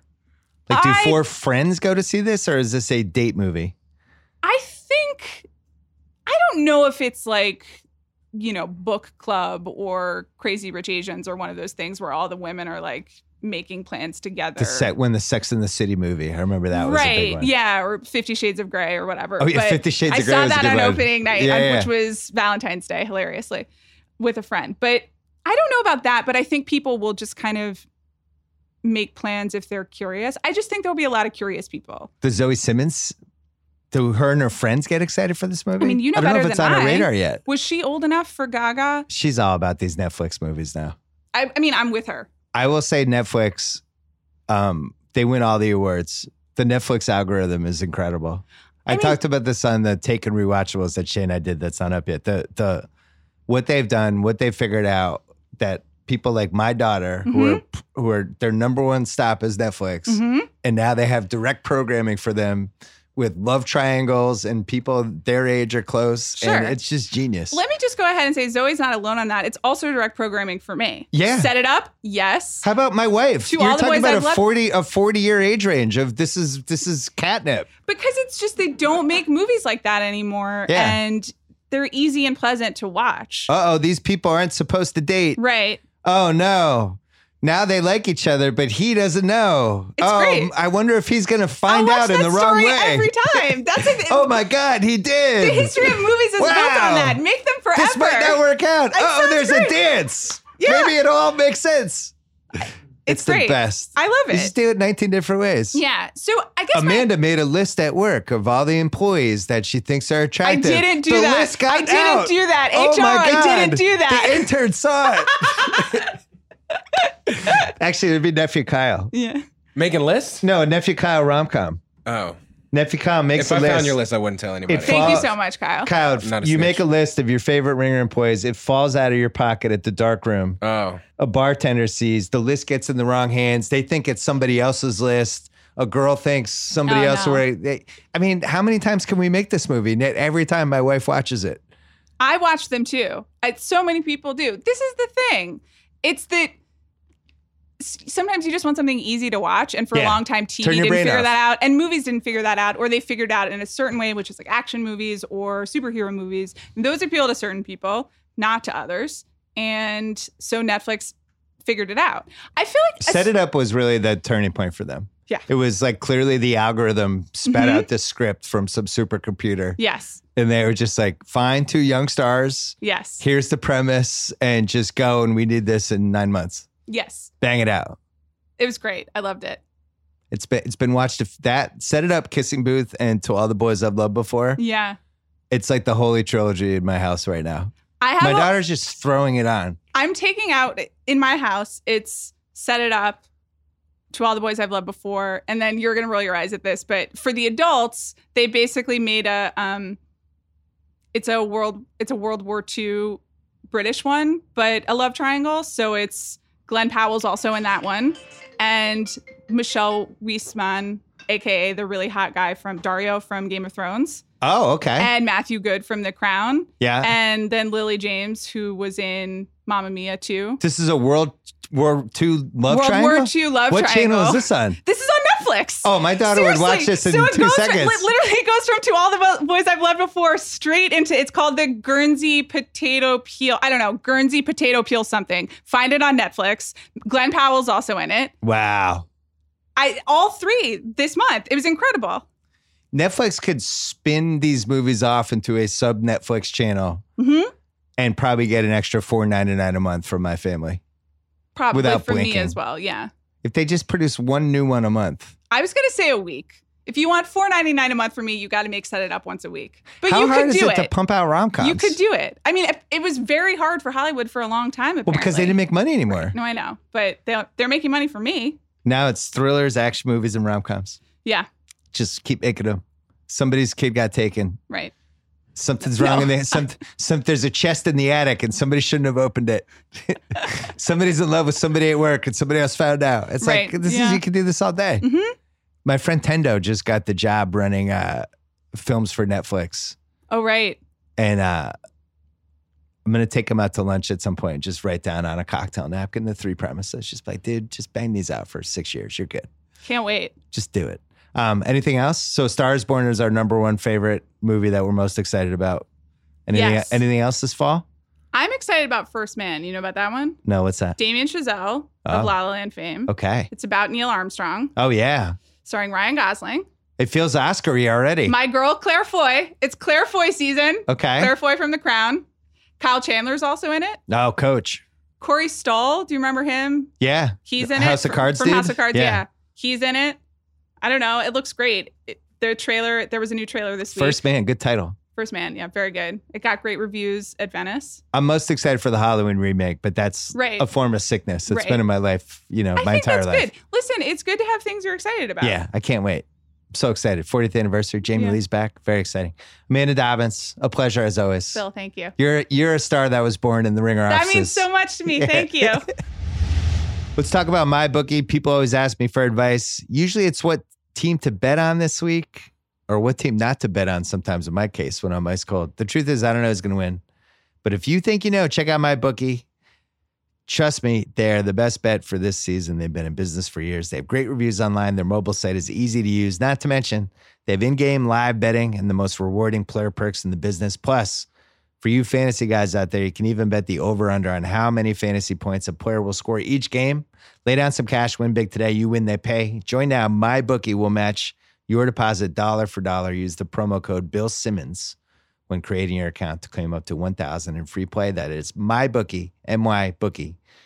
And don't forget to use the promo code Bill Simmons when creating the account to claim the bonus. You play, you win, you get paid. All right, Laura Wasser is here. I have no idea how this is going to work because you can barely say anything, but I'm going to make it work. I'm good. I have 12 years of podcasts. You'll be surprised. I put can in say my a lot. 10,000 hours of Gladwell training for this. You're the Disso Queen. Evidently, that's who I am. How did that happen? How'd you get that nickname? I think that Harvey Levin, the guy from TMZ, gave me that nickname. Was it it's a dubious flattering honor. or derisive? No, I think he meant it to be flattering. There's so many other queenie things I feel that I could be, but I'm the Disso Queen. So you're the most famous celebrity divorce lawyer, I would say. But you are also There's a couple in famous New York lawyer. guys that are like pretty famous. I don't know. I don't know really if you have that's competition? Again, that's a dubious honor. It's like being the most famous embalmer of dead people or something. Who wants to be the most famous divorce lawyer? Well, that's mostly what you do, though. Here's what I aspire to do. Tell me ready? Tell me how you want to be presented. I don't even care how I'm presented. What I want to do is change the face of divorce. I want to change how divorce is presented. And I don't want it to be like I'm coming in going, divorce is great, rah, rah, get divorced. But I do want it to be like, if this is happening, let's do it in a way that's a little bit more amicable and cost effective so that people can co-parent, move on with their lives, so it's not so debilitating. Divorce has been going on for a really long time, 4 or 5 generations. Why is it still stuck in the dark ages in terms of how we perceive it, in terms of our legal system, in terms of the court system? I mean, I was there 3 times last week on the same case. We never got heard because it's so clogged up. It's that clogged up? It's that Is that clogged just up. a California thing? I don't think so. I think that it's worse here than it is in other places, but I've heard of it happening in other places as well. And then you do get heard by a judge and you get some decision. And again, these judicial officers are brilliant, wonderful people, but with 15 minutes to read a file, how do they know what's best for your kid or your finances? And so plenty of times people walk out of the courtroom going, how did that just happen to me? I totally got screwed here. And I had to pay you, lawyer, to sit there for 6 hours before we got heard and through lunch, and nothing even happened. So I figured there had to be a better way. So maybe you're a divorce guru. Maybe that. How's that? You like that Divorce better? guru. You want to put that on an Disso index, guru? index card? What made you get into this field? Are you a child of divorce? I am a child of divorce, but my parents didn't get divorced till I was like 16 or 17. But my dad's a divorce lawyer. He was like the divorce lawyer. So I actually... from previous generations? Yes. Surprisingly, I went to work for him, which I never thought I would do. I mean, I never thought I'd be a lawyer, let alone be working with my father and now working, being the managing partner at his firm. Yeah. But that happened. So it happened actually because I got divorced. And that's what made you get interested in it. Well, I mean, it was more of a necessity than an interest. I was 25. I had been married for a year. My ex and I were still really good friends, but we were probably way too young to ever get married. It was a hell of a wedding, though. Yeah. Johnny was there. We had a lot of fun. We just forgot to talk about things like religion or finances or children or anything like that. Yeah, like at one point we were talking about maybe getting back together. And he goes, oh, when we get back together, you will change your name. And I was like, ooh, what? We never even discussed that. It bothers you that I kept my name? So again, as I say to all of my clients who are getting divorced, as I say to the users of It's Over Easy, which is the website, which hopefully we'll get into at some point. But communication. You have to talk. If you want to get married, you have to talk. Talk about the things that might go into a prenup. And if you don't need a prenup, talk about them anyway.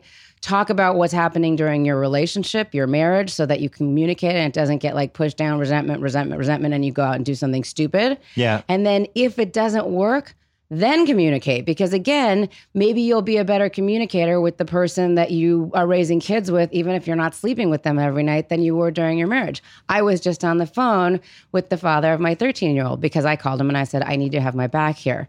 My 13-year-old just told me this and he said this and da-da-da. And I'm in the middle of liars at age 13. I know. They're the worst. Middle of doing this podcast, he took a tone with me and my ex was like, I'm on it. I mean, how great is that?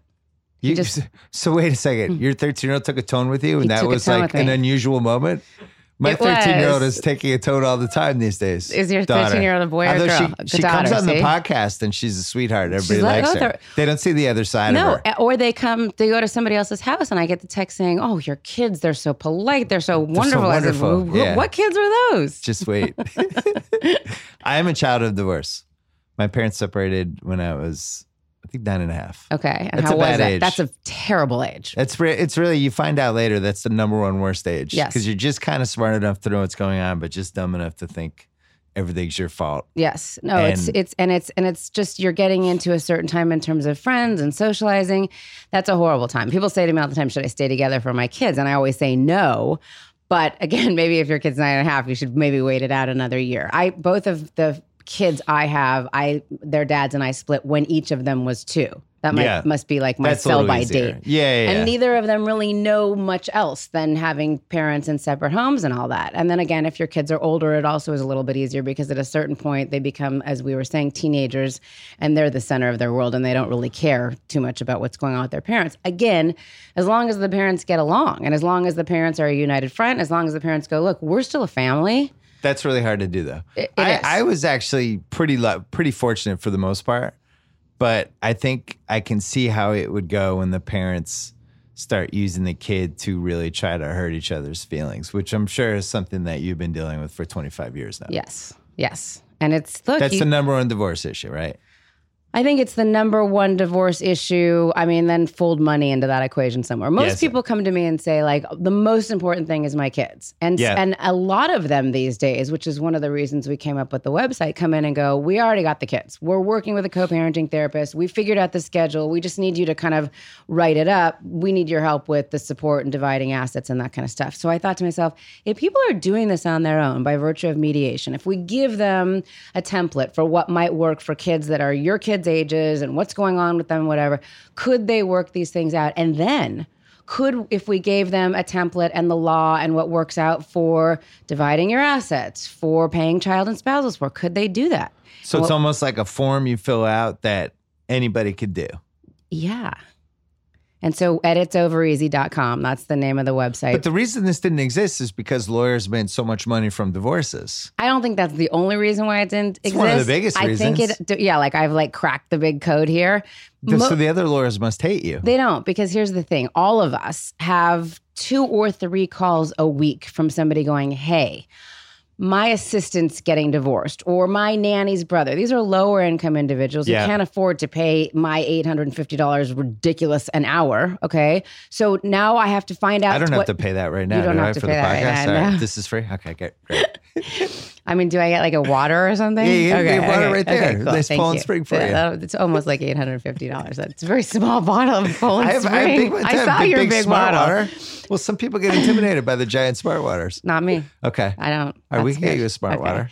So, but in any event, so people can do it on their own. Why wouldn't they want to? Like in 2013, I wrote a book called It Doesn't Have to Be That Way. And we had like a resounding response of like, thank you for telling us this. We just want the what to expect when you're expecting of divorce, what to expect when you're divorcing. So that book did it a little bit. Then we created It's Over Easy so people can go online. It's overeasy.com. It's overeasy.com. Not only can you go on. Not for eggs. Not for eggs.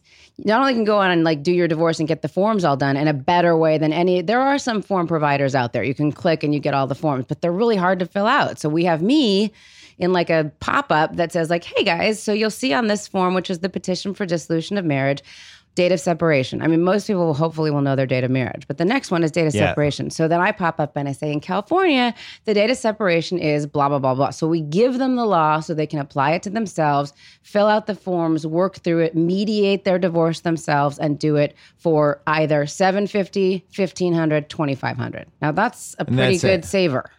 And you still get your high-profile, big-money celebrity clients, so you can juggle both sides of the business. I've been juggling. There's not a lot of sleep happening, but there is a lot of juggling happening. I mean, you're in the news every once in a while. I know. There's like You're not allowed to talk about it. We can't talk about your clients. We can't talk about my clients. They're not that interesting. Can you talk about your dad's clients? No, I'm not. I can't talk about any clients of the firm.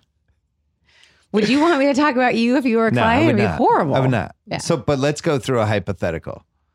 So a celebrity comes to you. Yes.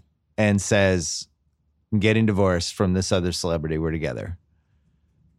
How do you keep it from getting out? How do you keep the documents from, because the like TMZ places like that, they have the sources in the courthouse.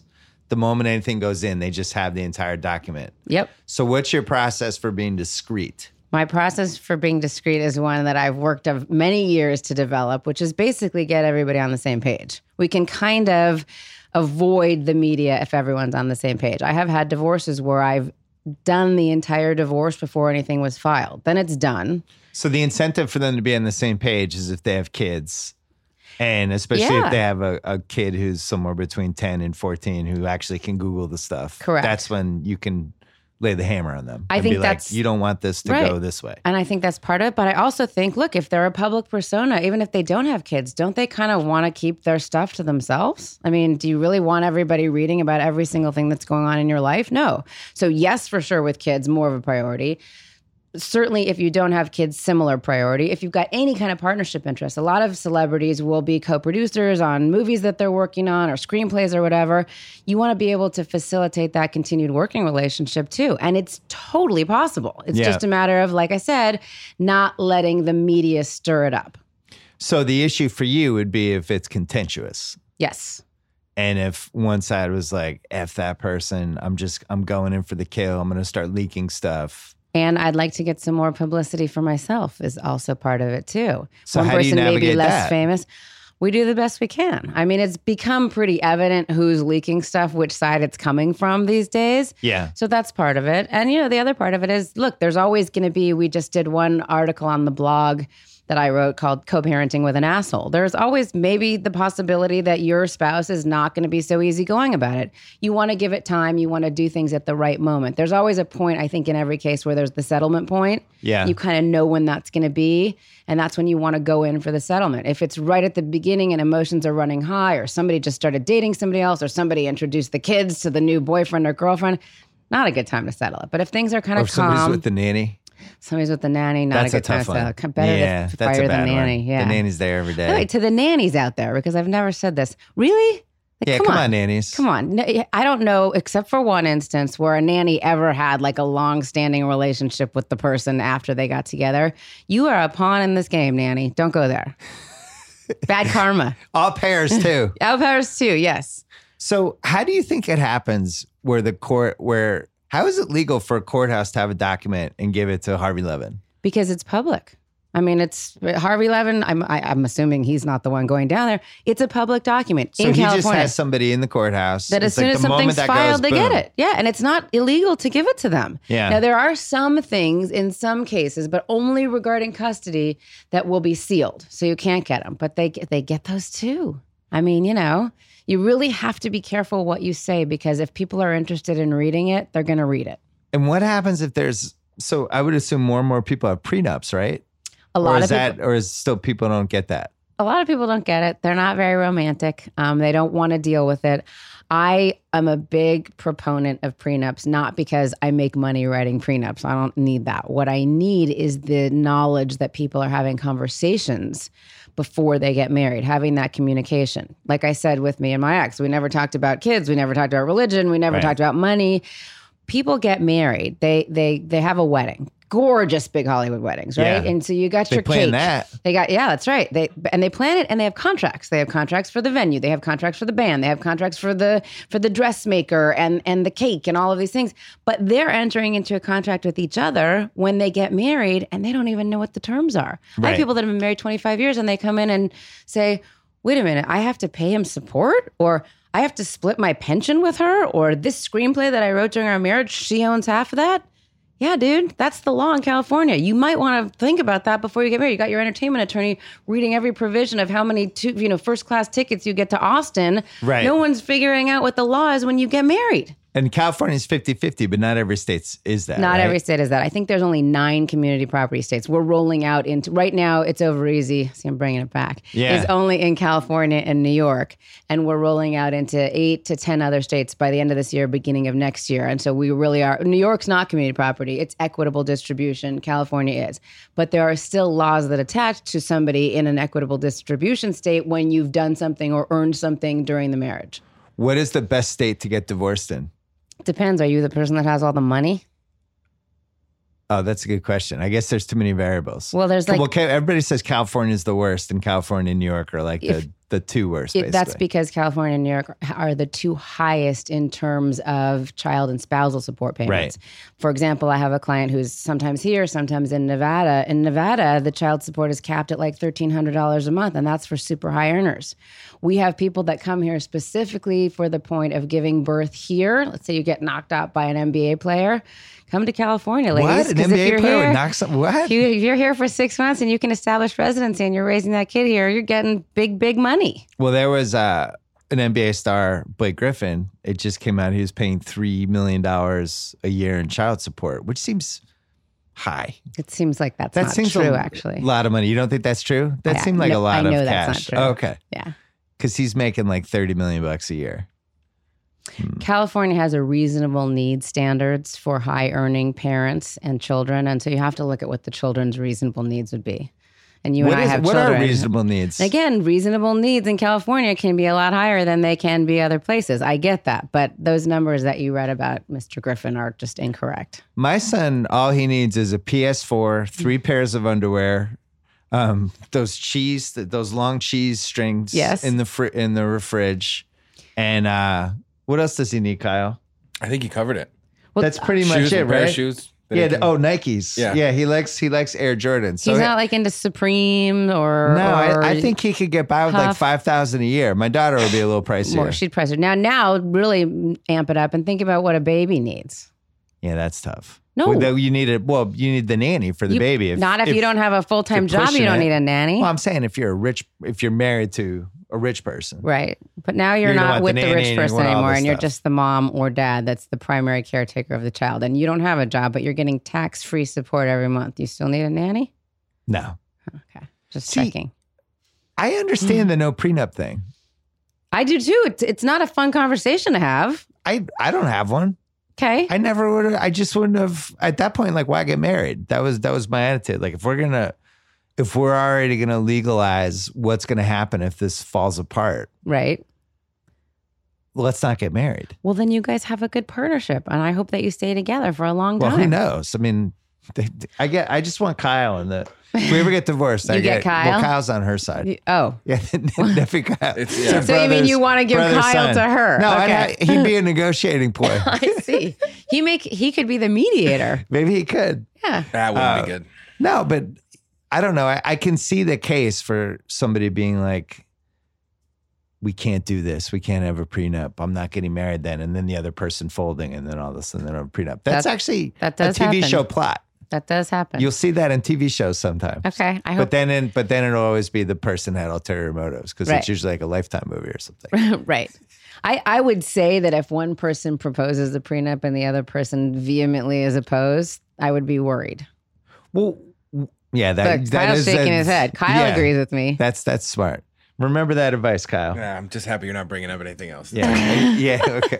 Kyle, we have some relationship and here ups it goes. and downs. Here it comes. Well, he's not married though. Okay. We're trying to intervene. What is your life like? Because you're in all these cases and you have all this information with all of these famous celebrities. And fortunately, you're at dinners and stuff. Yes. And that must be the number one thing people ask you, right? Like you were involved in we can say you were involved in the Angelina Jolie, Brad Pitt divorce recently, and you're at a dinner. People must bring that up to you every time, right? And most of the time, people that I'm having dinner with know that I'm not going to talk about it. Luckily for me, and more luckily, they're hoping after like 2 glasses of wine, maybe you start spilling. No, it'd be more than 2. But I mean, that's happened, but I haven't spilled. The thing is, most of my friends know and hopefully my clients can rest assured that I'm incredibly self-absorbed. So I usually don't remember very much about their cases or their finances, and I certainly don't want to talk about them at dinner. So it doesn't, it really is, it is rather unseemly, in my opinion, to either gossip, which would be at a dinner party, or capitalize, which it would be on your show or other television shows or interviews, on somebody else's difficult time. That's just not my thing. Do you feel like a divorce is happening, but they haven't, and then they come to you, but you have this whole history just as a fan of the 2 celebrities, and the wrong person came to you and you're like, I wish it had been the other one. Does that ever happen? That has happened. It'd be like if Red Sox versus Yankees and I had to root for the Yankees for like a weekend or something. So that has happened. So then you just do your job. You put your head down. Sometimes, I mean, look, I'm really lucky. Usually it's not somebody that just calls me. Their representative will call the office. We have to do a conflict check. And there have been times where my assistant has said to me, so-and-so's manager called, wants to have a meeting. And I will say, wait for the spouse. Yeah, let's drag this along. Not drag it along. Let's just see. Has he or she retained anybody yet? I mean, I'm lucky that I can pick and choose. So I would rather, choose the other one. So you have a sometimes. cap? How many is there like a number where you're like, I don't want to go over this number? In terms of how many we take? How many clients you have? Yeah. Well, I mean, even right now, I am absolutely inundated because I'm spending so much time with It's Over Easy. And we do a podcast as well, as I told you, called the Divorce Sucks Podcast with Laura Wasser. So that's really... I didn't know that. Yeah. Oh, I'm going to have organic you come plug. on my podcast. The Divorce Sucks. Yes. I'm not getting divorced. You don't I'd be have a bad to get guest. divorced. I just talk about how my parents got divorced. That you could talk about that. You could talk about how to make the relationship work for all these years. It doesn't only have to be about divorce. When Johnny came up with the idea to have the podcast, it was like, let's have professionals in this area, let's have normal people, and let's have celebrities. You'd be in the third, just so you know. So you'd be, talking about relationships, marriages, new chapters, child rearing, money, vacations, all those kind of things on our podcast. Is it true that some people get divorced right before the 10-year mark in California? We've seen that with celebrities. Is that, I never know if that's an urban legend or not, where like they don't want to hit the 10-year mark, so they file it really quickly. It's not an urban legend. There is some truth in it. However, many of the cases you've heard it ascribed to, it's just a misnomer. Yeah. Yes, there is something in California that is not a bright line rule that says if you've been married for more than 10 years, that is considered to be a long-term marriage. Now, that can sometimes be 9.5 years. Yeah. And sometimes an 11-year marriage can be considered not necessarily a long-term marriage. All it has to do with is support. Generally, and again, no rule or statute about this, if you've been married in a long-term marriage, which is generally about 10 years, then you will pay support for more than half the length of the marriage. But if it's like 8 years, you get support for about 4. Again, none of this is a bright line. And some of the cases that you've read it about where one person either goes running in right before 10 years, it turns out that those people had prenups anyway. So the 10-year thing wasn't going to be an issue, but everyone likes to make a big deal about it. What about palimony? What about palimony? Because I remember when I was a kid, Lee Marvin. The Marvin versus Marvin. And That then was do you the big remember case, right? Billie Jean King, Yeah, Galimony? yeah. That was one of my yeah. dad's cases. I guess we can't talk about my dad's clients. That was Dennis Wasser did that case. Well, the good thing about that case is that you could realize that same-sex couples have the same shitty issues that we have when it comes to breaking up. In terms of a Marvin case, people say to me all the time, oh, well, common law marriage. I've lived with him for 7 years. I've lived with him for 10 years. There's no such thing as common law marriage in California. Living with someone for a certain period of time doesn't automatically make it so that you're married. There you go, Kyle. You're good there, Kyle.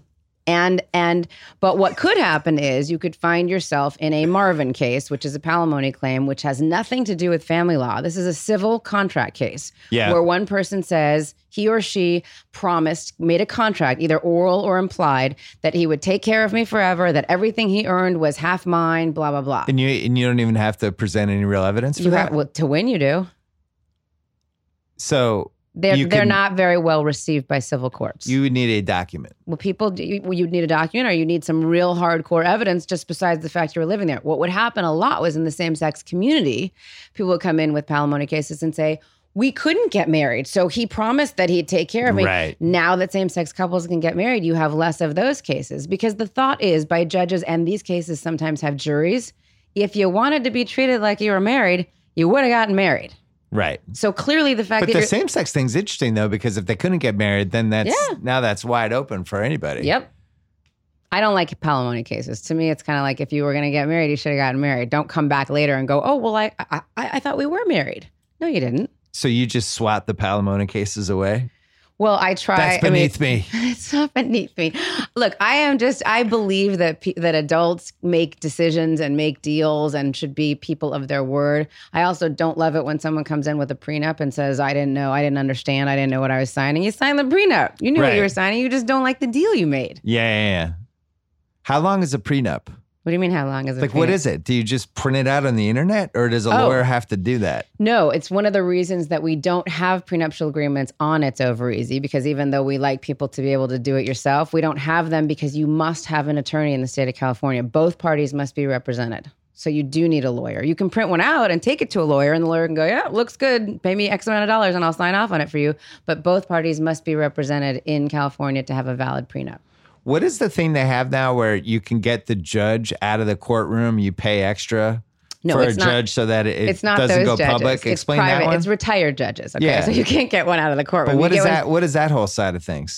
We do it a lot. You ask, like, how do you keep it quiet, whatever. We do it in my office or in one of the arbitration venues which people that know family law have been judges for family law for many, many years. They retire, so they take themselves out of the system and they bill an hourly rate to come and either mediate or judge your case. Then you don't sit around waiting all day. Then you don't have the public involved in the courtroom. So it's like TSA for divorce. Yeah. Or clear even. Well, yes. You get to skip the lines. Yes, you get to skip the lines. You pay more money for it. And again, it's the being in the system has a lot of things that go along with it. Some people enjoy being in the system. They want to be treated exactly like everybody else. These retired judicial officers are fantastic in that they've done it for so many years, and they can say, if they're like mediating, I sat on the bench for 30 years. Here's what I would do if you came into my courtroom. And then people are like, whoa, okay, good point.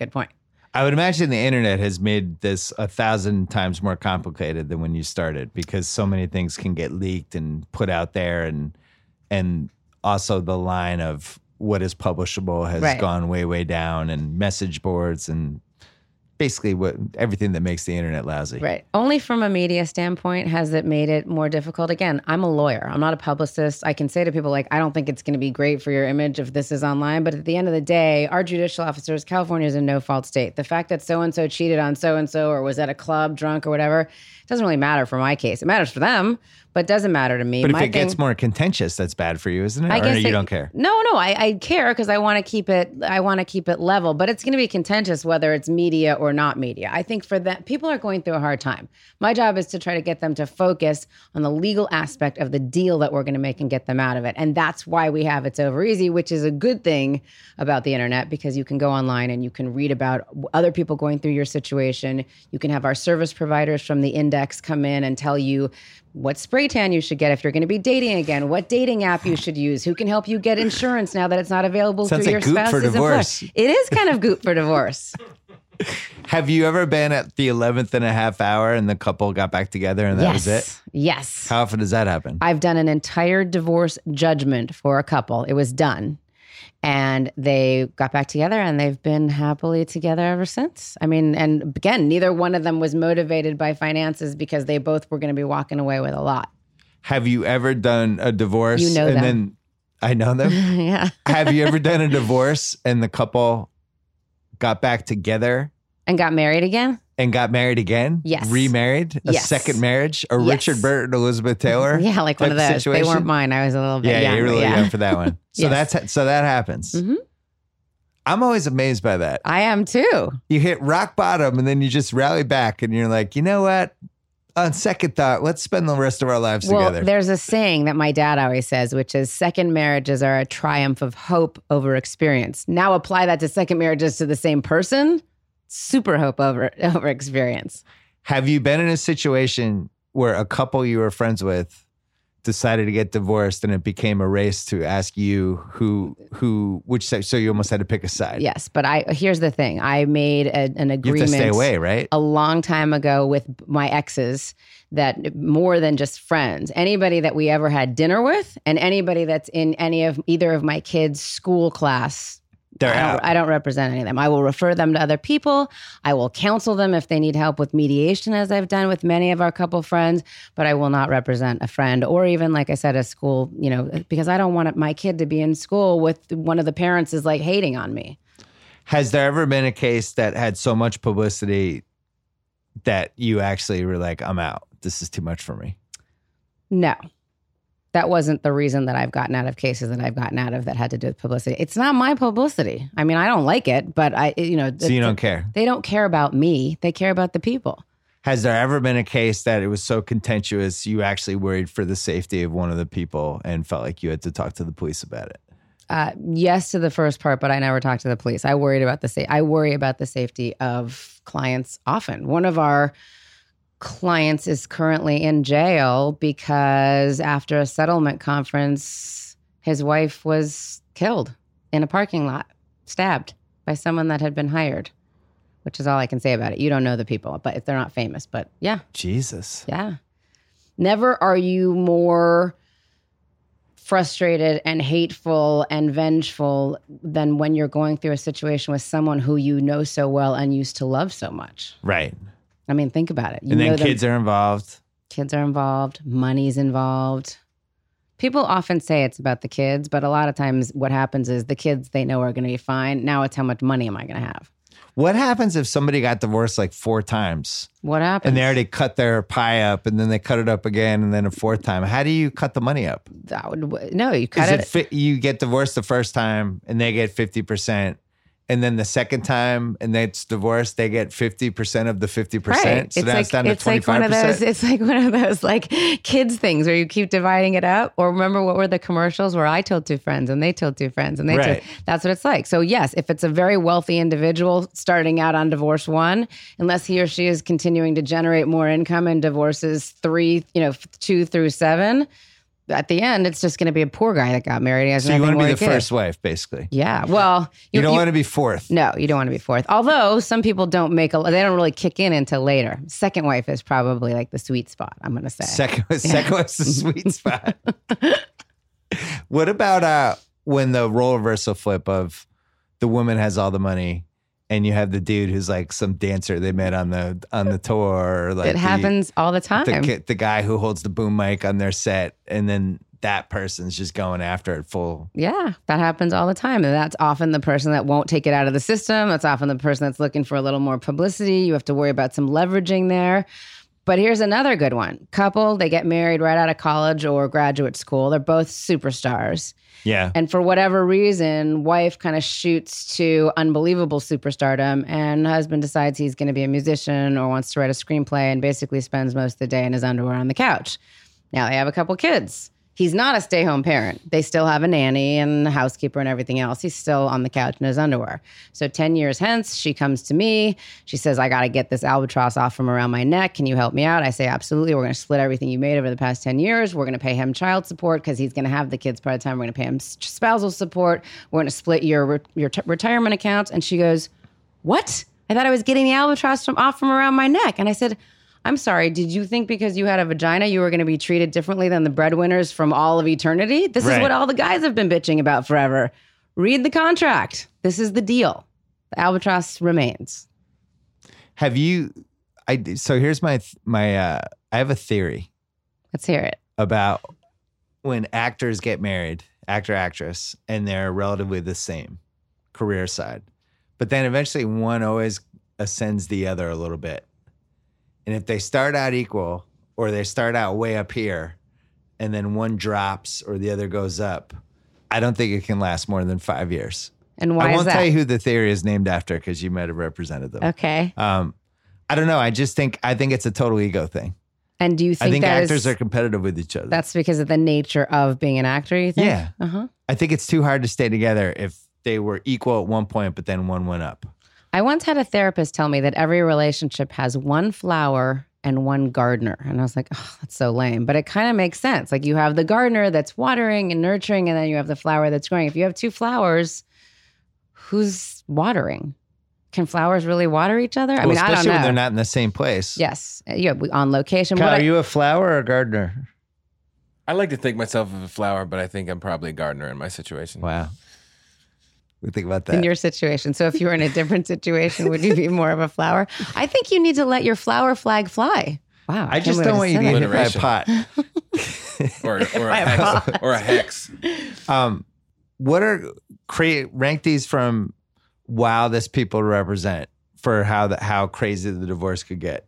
Actors, rappers, athletes, musicians. Ooh, well, rappers and musicians are the same. I have to put them in the same thing. I don't find that I really do. I think that my rapper clients and my musician clients, in terms of how crazy it could get, I'll put it this way. I can't rate that, but I can say this. My athlete clients are really good soldiers, okay? I don't because they're used to being coached. They're used to being coached. I text them. We text almost exclusively, my athlete clients. They do what I say. And they let me be their coach. One of them even called me doc because, yeah. So that's one, they're great.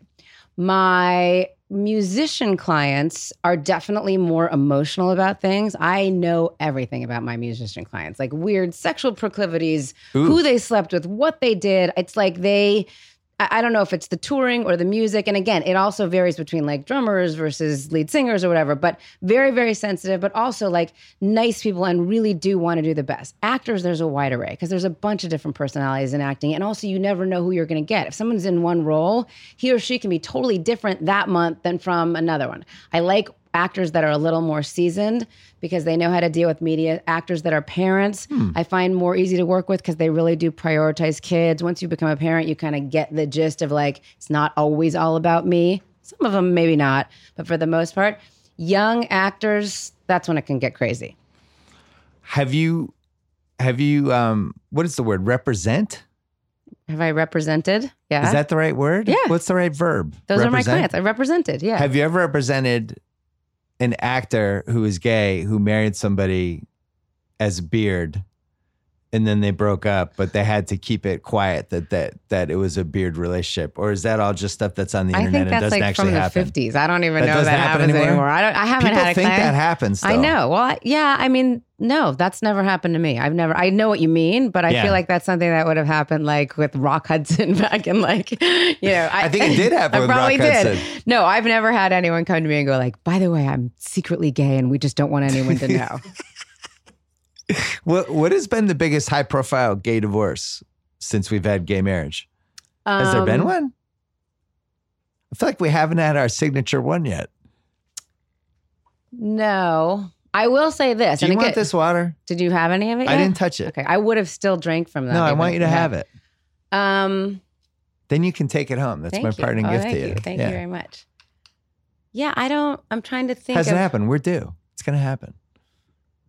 The reason, do you think that perhaps gay and lesbian people may have A, more respect for the institution because there was such a fight to get there, and B, may, even if they do end up getting divorced, may feel like they're not going to play it out through the media like we heteros have done for so many years because they're just smarter than that? Is that too broad of a generalization? I think there's way less gay celebrities. Right. That could be the case. Yeah. I mean, in sports, there's really no high profile one at all. We don't have one yet. Actors, actresses, even if they were gay, I think a lot of them wouldn't even be public about it. Right. So that's probably why. You know, it's interesting. I told some people you were coming on and I was like, but you can't talk about our clients. It's privileged. They were like, how are you going to get a pot out there? And I'm like, I think divorce is interesting. I'm a child of divorce. I think 50% of people get divorced. Mm-hmm. It's this thing that's in our lives all the time, but nobody ever talks about it. It's just kind of over here and it's unseemly. And I don't feel like it should be unseemly. I don't either. It's kind of like being, I know I likened myself before to an embalmer, but it's more like being, and again, I don't think I'm an oncologist. I don't think I'm saving the world like oncologists do. Yeah. But if you have cancer, you need to go to an oncologist. It's not like oncologists are going out there hoping for people to get cancer. They want to help.